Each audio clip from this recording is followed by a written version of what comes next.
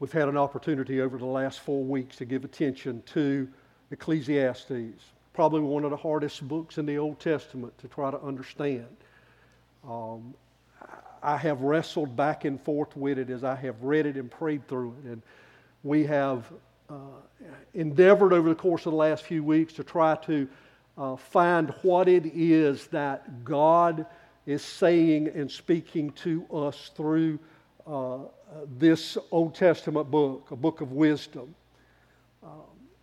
Don't claim that we have gotten to the bottom of things yet, except today, as we read earlier, and even as we will give attention to again here in just a few minutes, there is the truth of the fact that there is an end of the matter.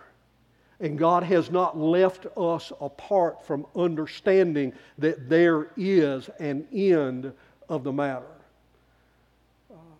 Qoheleth, the narrator has said, concluded that all is vanity. In other words, all is brief. All is, to sum together, meaningless. And as he worked and sought through various endeavors in various ways and trying to give his attention to various things in the course of life, that's what he concluded. And we read in chapter 1, and if you will turn back there, we read in verse 2, vanity of vanities, says the preacher, vanity of vanities, all is vanity. And then if you'll look in chapter 12 and verse 8, we end where we began. And the conclusion is, vanity of vanities, says the preacher, all is vanity. But that is not the end of the story.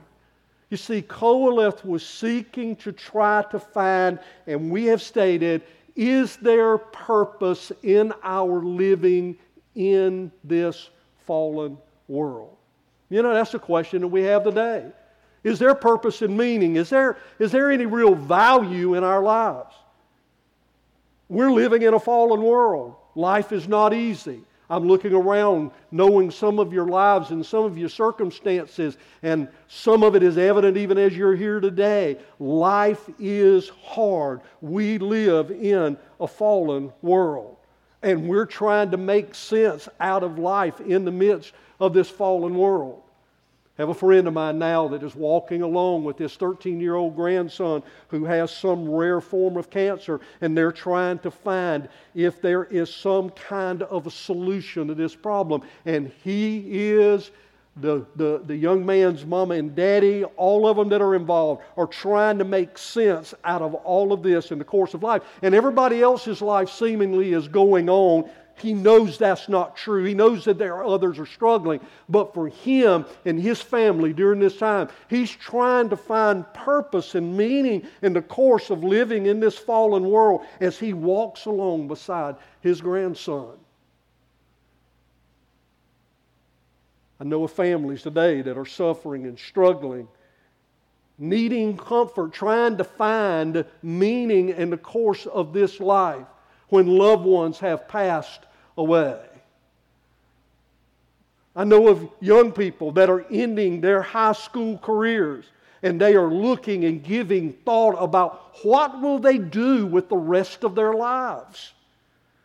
Will they make a difference in life? Will life be here for them? Who will they marry? What will they do?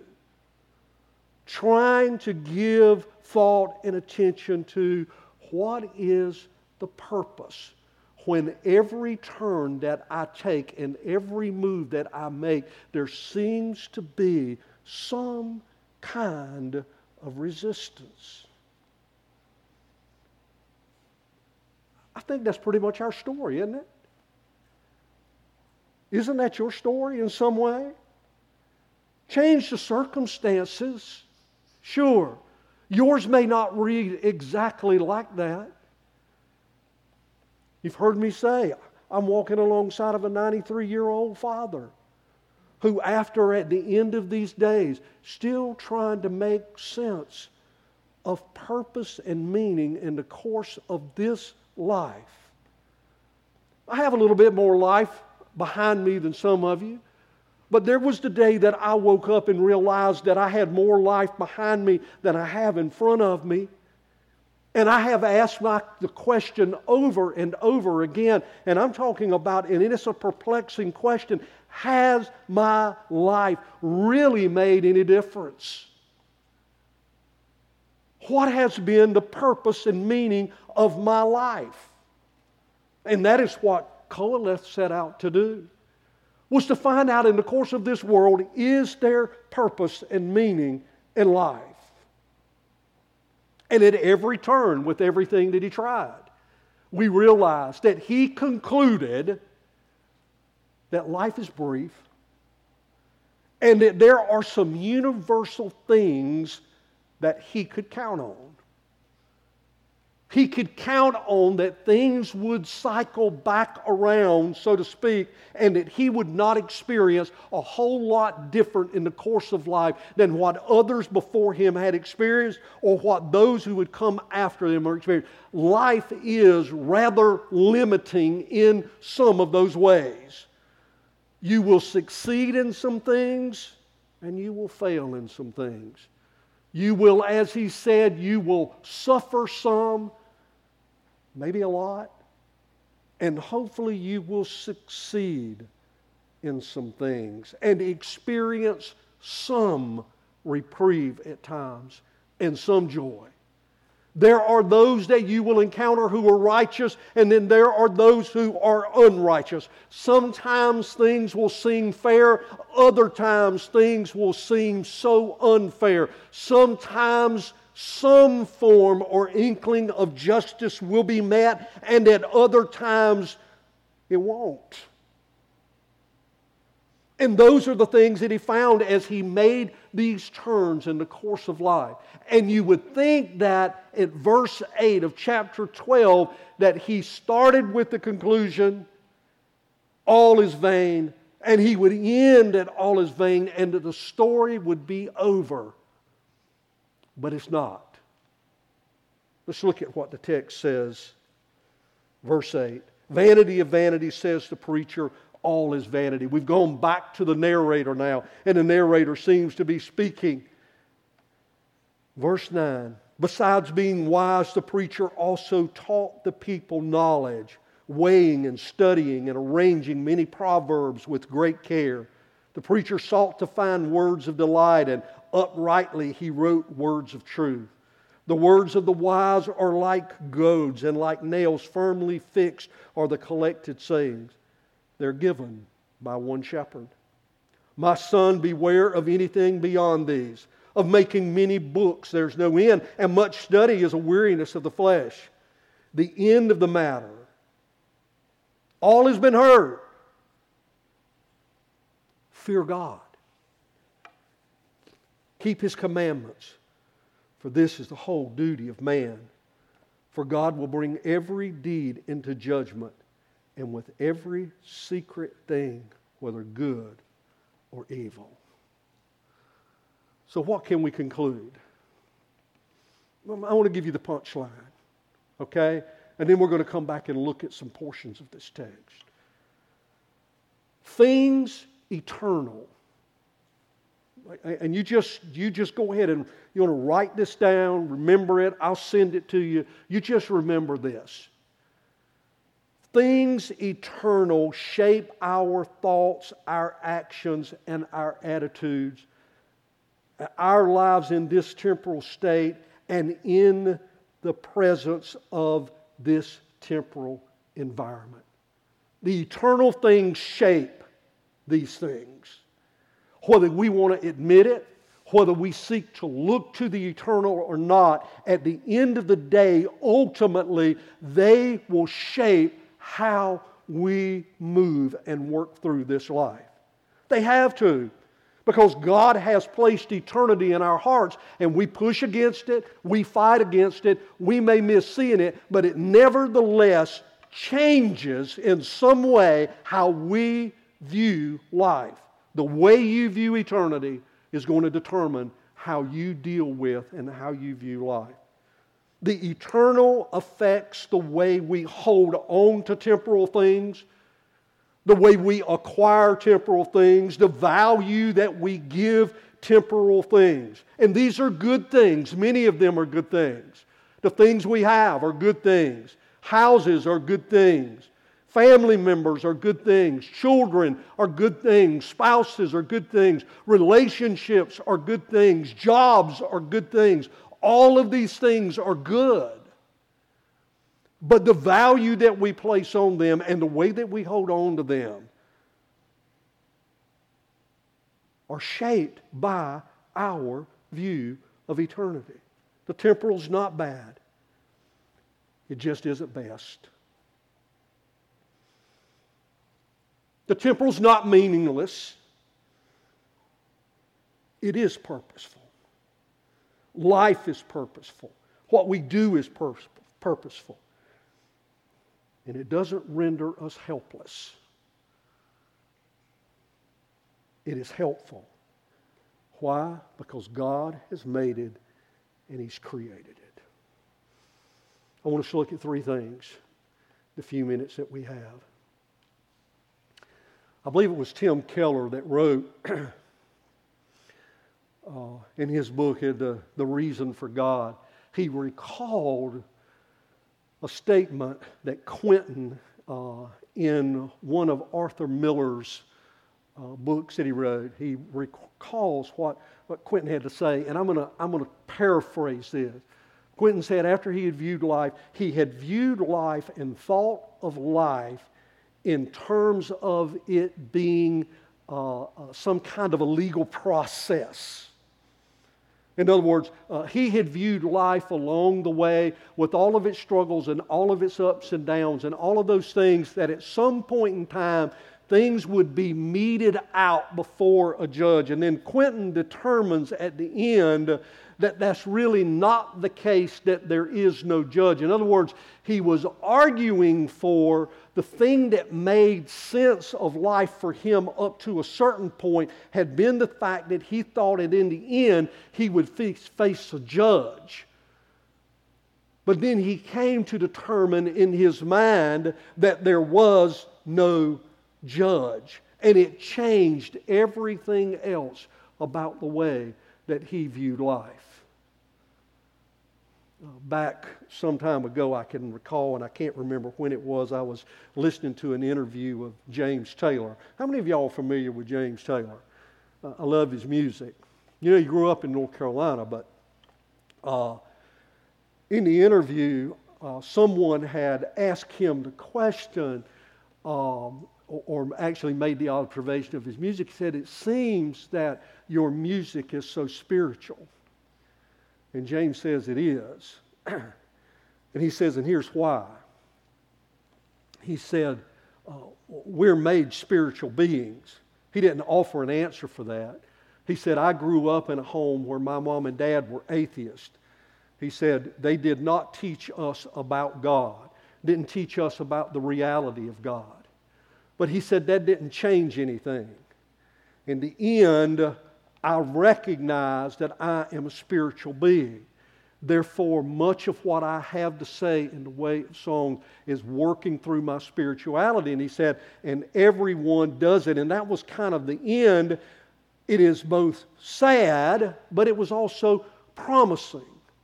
It was sad in the sense that he couldn't claim Christ as his Savior. He had not yet come to understand the glory of God in Christ Jesus, and it was God who had made him spiritual, and he is on a journey, and his life did have meaning and purpose, which he knew and said that he did. He just doesn't know the ultimate end to that. Why mention that? Well, we could have concluded at the end of verse 8 of chapter 12 that Qoheleth had kind of done the same thing, that he had worked through all of these things and that he was a spiritual being, and he made some good observations and he said some good things, but that was not the end of the story. Let's look at what the observation that I find, number one, in verse 9.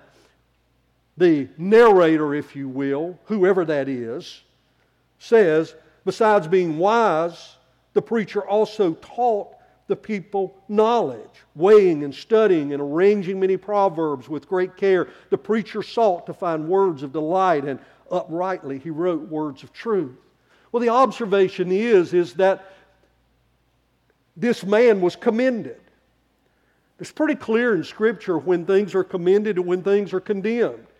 If you're not clear on that, then just travel back to the last book of the Bible and look, and Jesus was very clear in how He commended the church and how He condemned the various churches.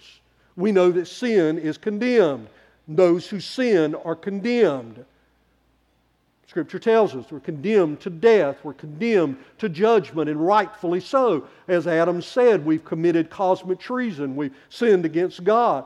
But Scripture also helps us understand the things that are commended. And in this case, at the end of the story, Qoheleth was commended.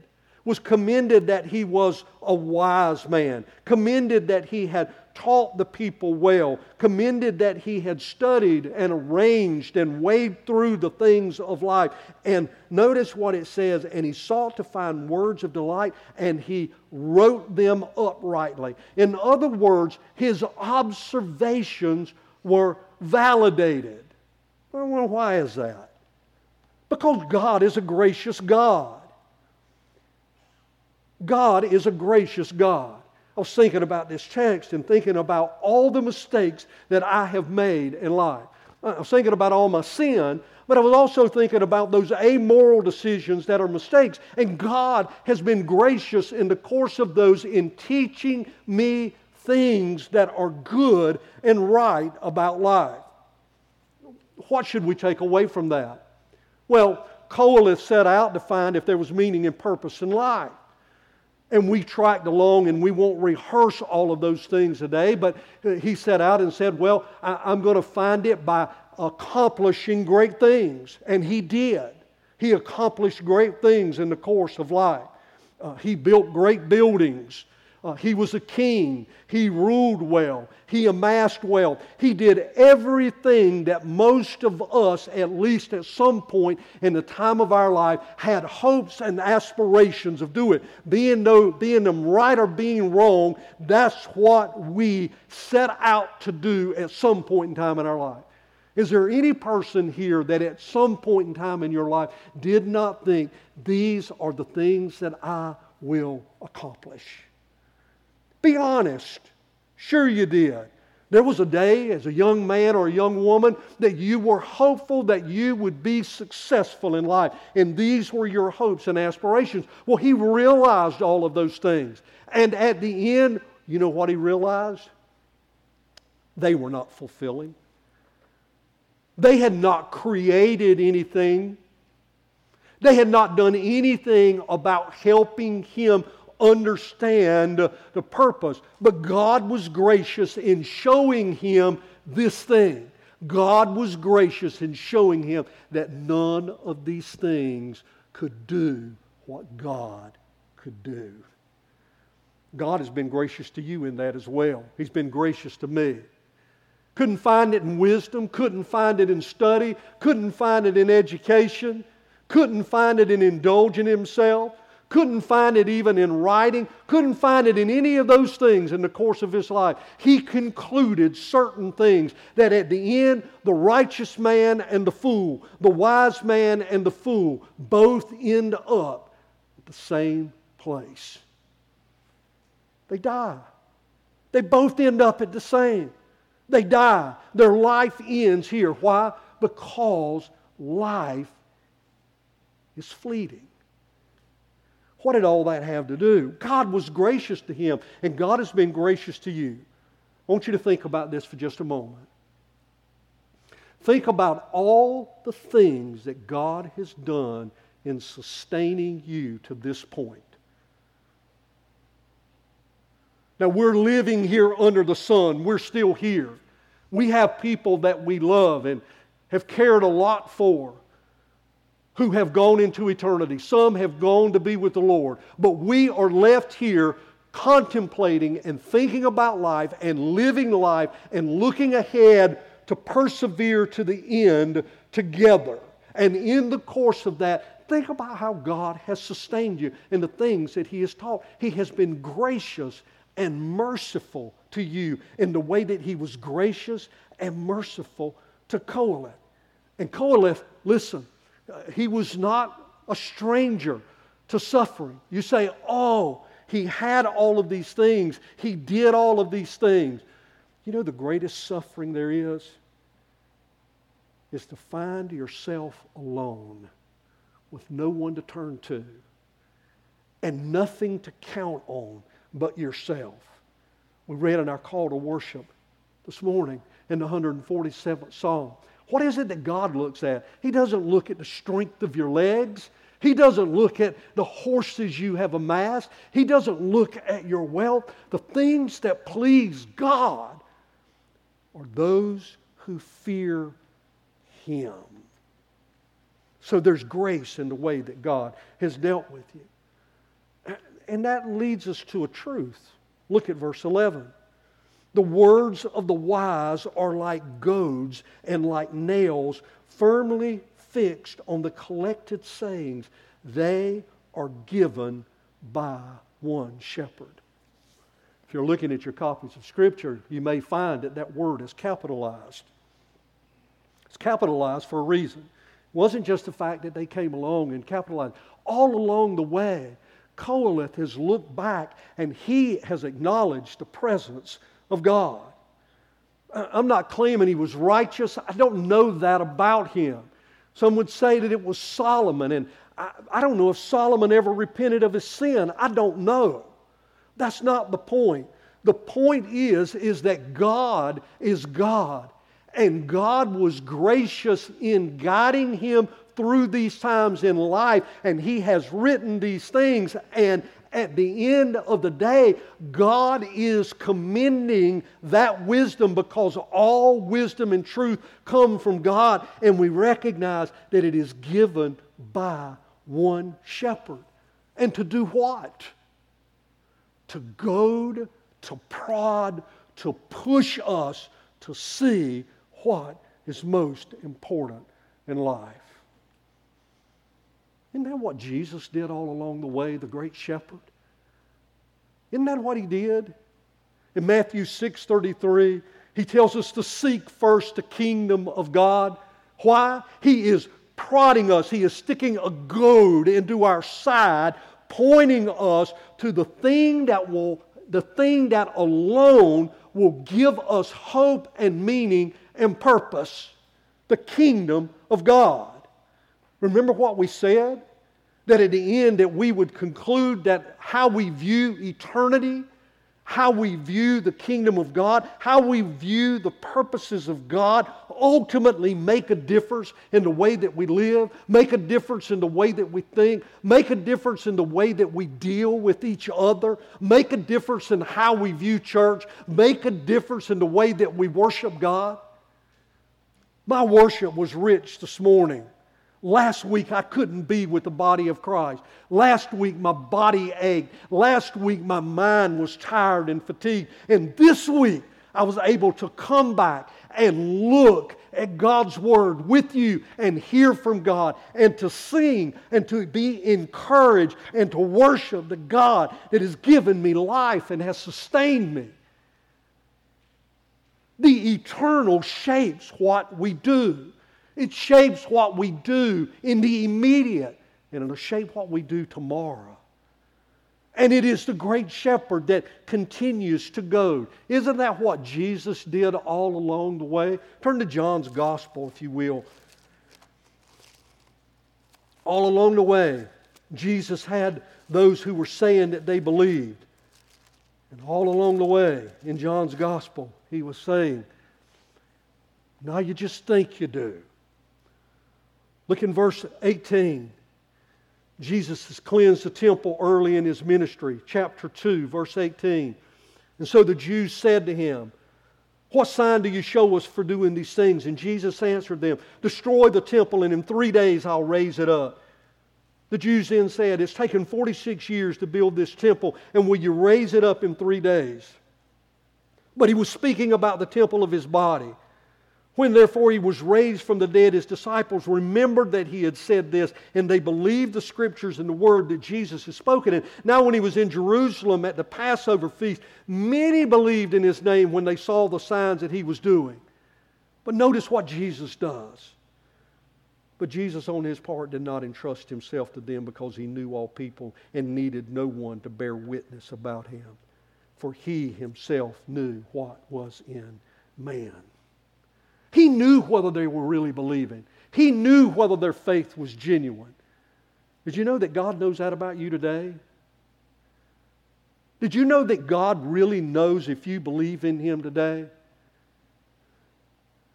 Besides what you may say, beside what you may want to make me believe, beside what you may want to make the people of this body believe, beside of what you want everyone else around you to believe, God knows. Jesus knows. And I'm not saying that to scare you. I'm not even saying that to make you feel less about your faith. I just want you to know that this God that we have sung about today and that we look to and that gives all wisdom and that prods us, and His Son Jesus Christ, who continues to point us to what is true and right, He knows our hearts.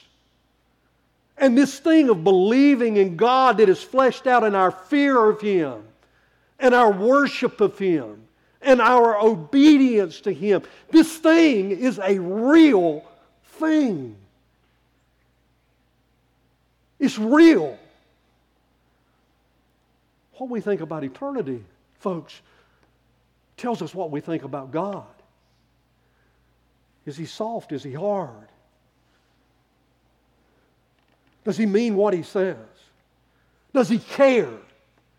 And everything about what I see throughout what Jesus does, this great shepherd in prodding people, says that He cares. Turn to Mark's Gospel, if you will.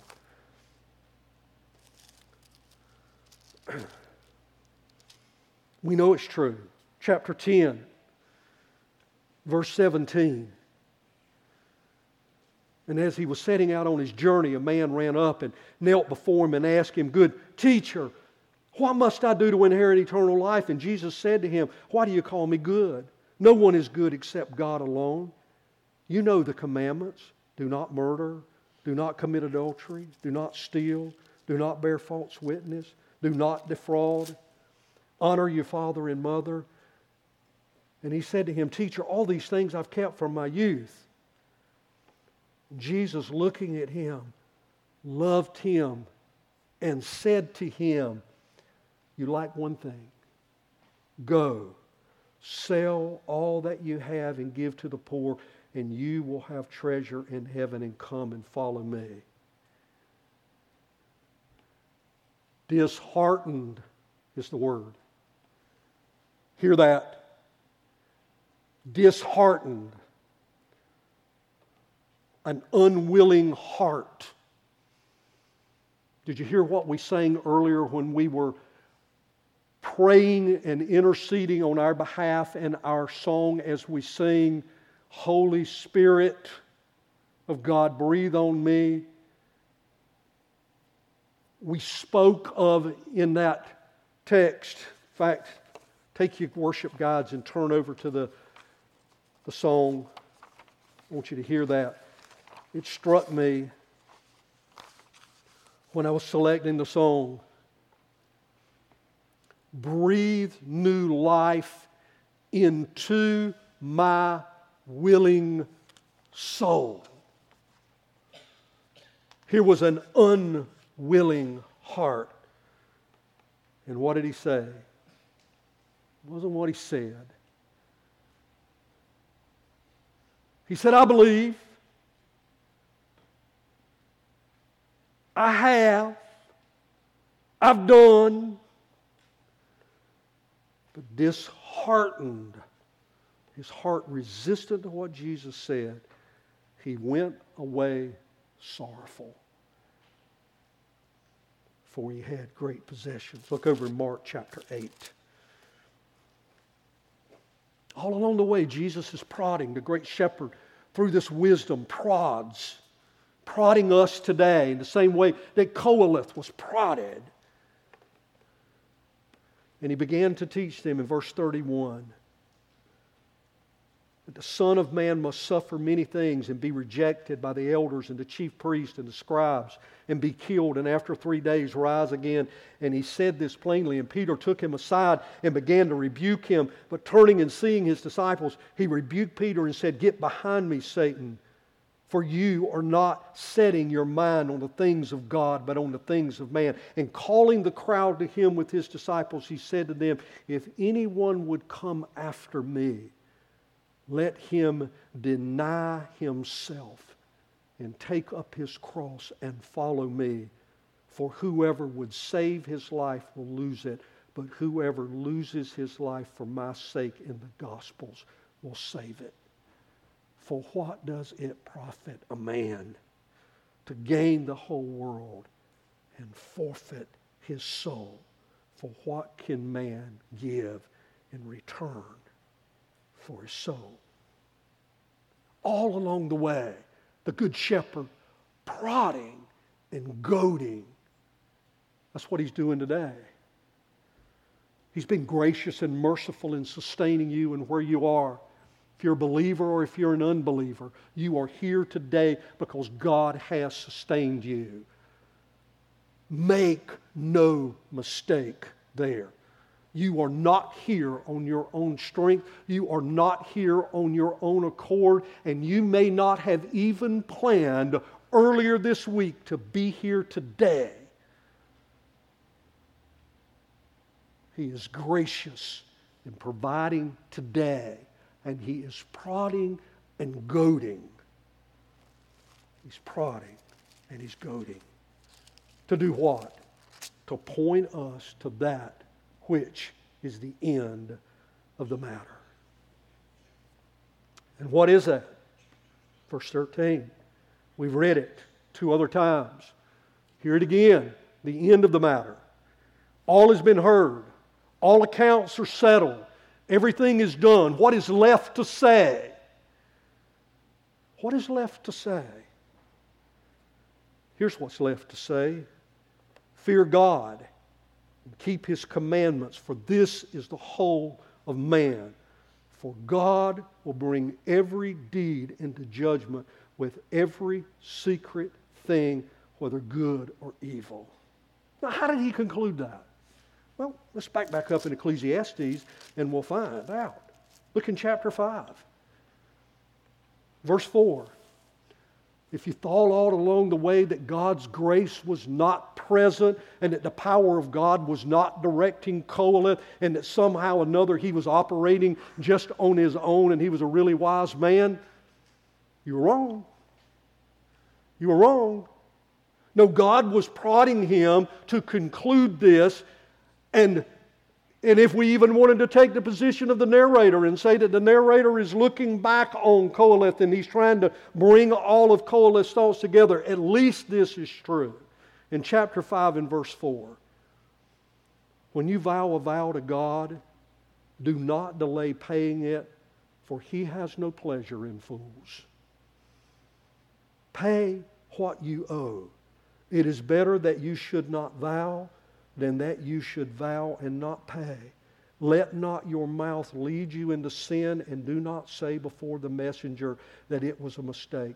Why should God be angry at your voice and destroy the works of your hands? For when dreams increase and words grow many, there is vanity. But God is the one, what? That you must fear. What was He saying? He was saying that God demands our worship. He's worthy of our worship. Our word in coming to look at God and to commit to God, which is right. We ought to commit to God. God works within our hearts for us to realize by the power of the Holy Spirit. We read that earlier in Romans. It's the Spirit of God that works and bears witness upon us and enables us to say, Abba, Father. It's the Spirit of God at work by His grace that does that. And when that occurs and we come and we commit to Him, we ought to live that commitment. That's what it means to worship God. I'm not here to rant and rave and beat up on the church today. My goodness, church needs to be encouraged. It doesn't need to be beat up on. But I will say this, that the church who would preach or teach, or the preacher that would preach and teach and at least not conclude what this wise man, that we're not even sure was repentant at the time, could say, his word was, you commit to God, live it out. By the Spirit of God working in you, yielding to Him, live it out. What does that mean for you today? I want to tell you there's no such thing as closet Christianity. There's no such thing as closet Christianity. If you trust God today, if you trust the Lord Jesus Christ, we didn't finish reading it in chapter 10 of Mark, but it went on to say, do not be ashamed of Him. That is, commit and live, because God is worthy of our worship and praise. But that's not the only place He had something to say about it. Look over in chapter 7, verse 15. Cola says, in my vain life, I've seen everything.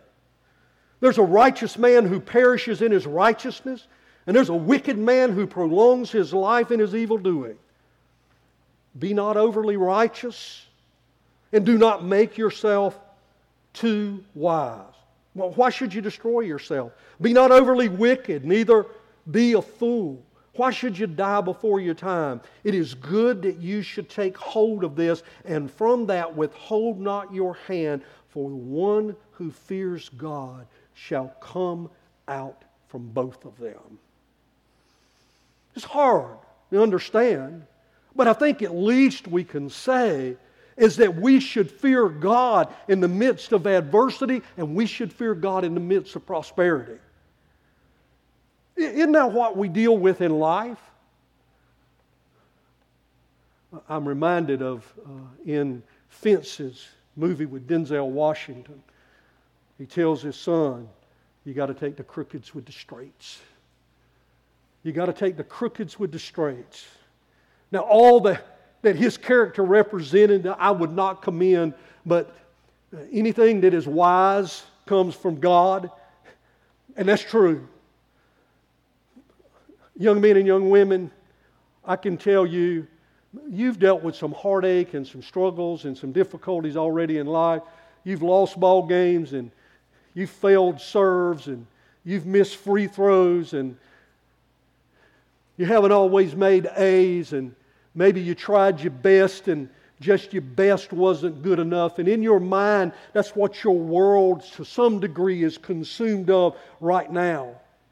But you've already found out an important lesson about life. It don't always work out. You have to take the crookeds with the straight. At the end of the day, for the life of the believer, the one who recognizes the glory of God and who He is, well, they understand we worship Him and we honor Him in adversity and in prosperity.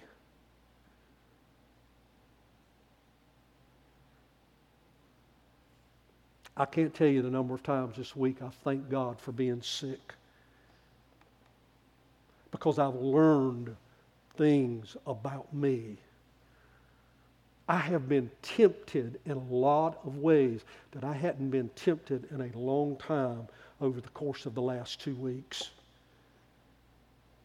I hated it. I hated the temptation.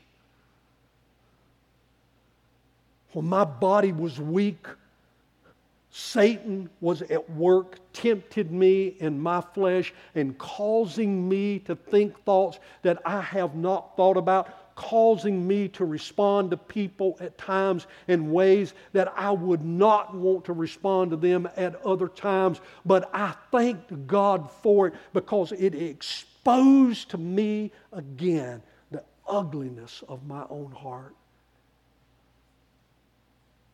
and left me with nothing to stand on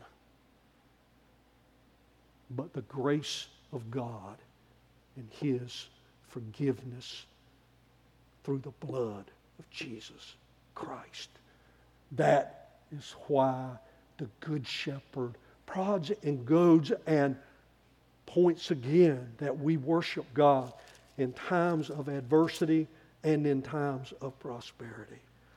Look over in chapter 8. Again, Koheleth just didn't draw up on these things. Oh, the grace of God is at work in him, showing him. In verse 10, then I saw the wicked buried. In other words, he attended a funeral. The last 6 weeks, I've had folks that have been close to me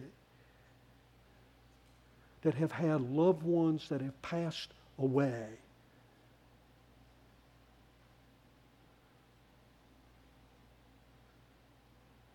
Aaron, we pray for you, brother, still do. Alan McKeithen passed away. Wesley Dunn, boy I went to high school with and dated my sister, passed away. Janice's first cousin's son, Jerry Wayne Garrett, passed away. And I could go down the list of those that I know that are close to me or someone that I know who have passed away. He attended a funeral. He attended the funeral, apparently, of a wicked. They used to go in and out of the holy place and were praised in the city where they had done such things. And this also is vanity. Because the sentence against an evil deed is not executed speedily, the heart of the children of man is fully set to do evil. Though a sinner does evil 100 times and prolongs his life, yet I know that it will be well with those who fear God. What's he saying? That everything goes well for the righteous and those who fear God? No, he just said that God has not forgotten His promise to them, that promise resting in the death and burial and resurrection of the Lord Jesus Christ.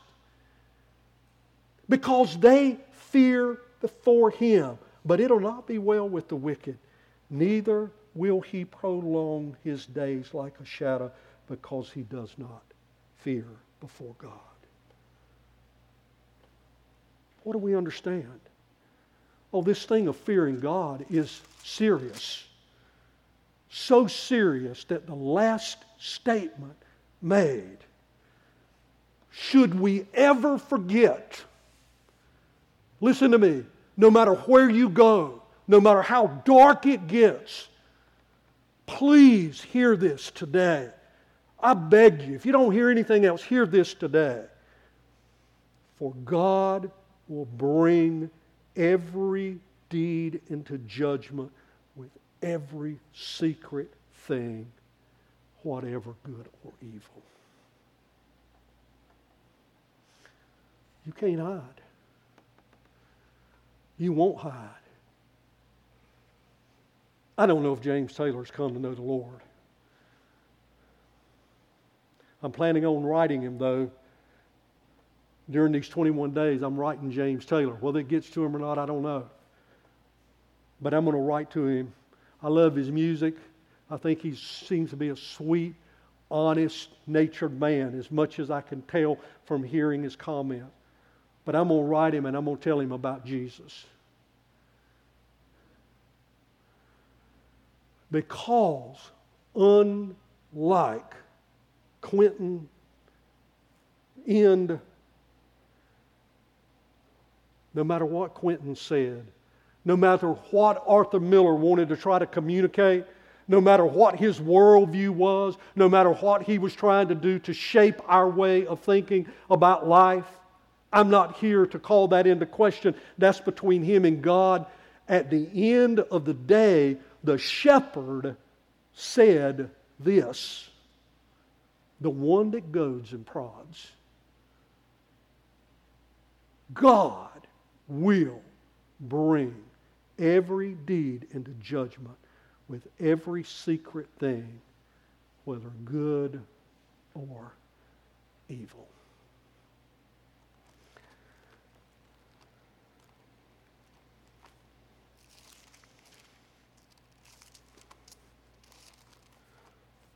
turn, please,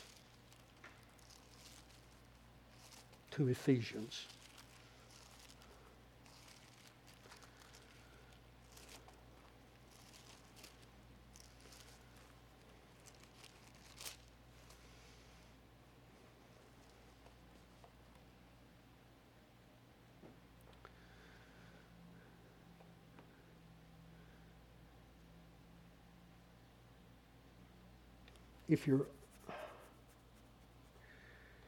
If you're the least bit uncertain as to what all of this means, this should clear it up. In chapter 2, you're familiar with it. Hear it in light of what we just heard. Apostle Paul writes, and you were dead in the trespasses and sins. Mind you, hold your finger there. And turn back to Ecclesiastes just 1 minute, because you need to hear this. In chapter 7 and verse 20, let this rest on you. This wise man that wrote Proverbs, arranged them, all given by the one shepherd, where all truth and the only truth comes from. Surely there is not a righteous man on earth who does good and never sins. That's what he said. Surely there is not a righteous man on earth who does good and never sins. He was talking to me. He was talking to you too. And you were dead in the trespasses and sin in which you once walked, following the course of this world, following the prince of the power of the air, the spirit that is now at work in the sons of disobedience, among whom we all once lived in the passions of our flesh, carrying out the desires of the body and the mind, and were by nature children of wrath like the rest of mankind. But God, being rich in mercy because of the great love with which He loved us, even when we were dead in our trespasses, made us alive together with Christ. By grace you have been saved, and raised up with Him, and seated us with Him in the heavenly places in Christ Jesus, so that in the coming ages He might show the immeasurable riches of His grace and kindness toward us in Christ Jesus, this one shepherd. For by grace you have been saved through faith, and this is not your own doing. It is a gift of God, not a result of works, so that no one may boast. For we are His workmanship, created in Christ Jesus for good works, which God prepared beforehand that we should walk in them. Is there purpose and meaning and life in this fallen world? Yes. Yes. Yes. Realized how? In the worship of God and His Son, Jesus Christ.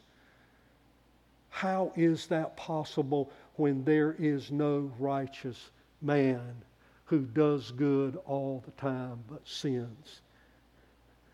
That is possible by the grace of a God who looks down on us in love and tenderness and care and seeks to redeem a people for His own glory, those who will worship Him now. Honor Him now. Suffer with Him now. Suffer for Him now. Praise Him in adversity and in prosperity. Who will love Him and abandon all and release everything that is good to grab a hold of and seize and not let go of that which is best.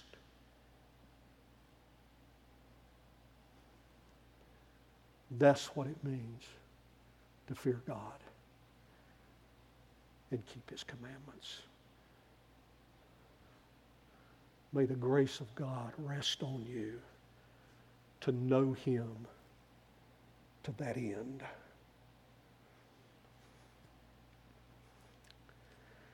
I want to ask Adam and Lena to come.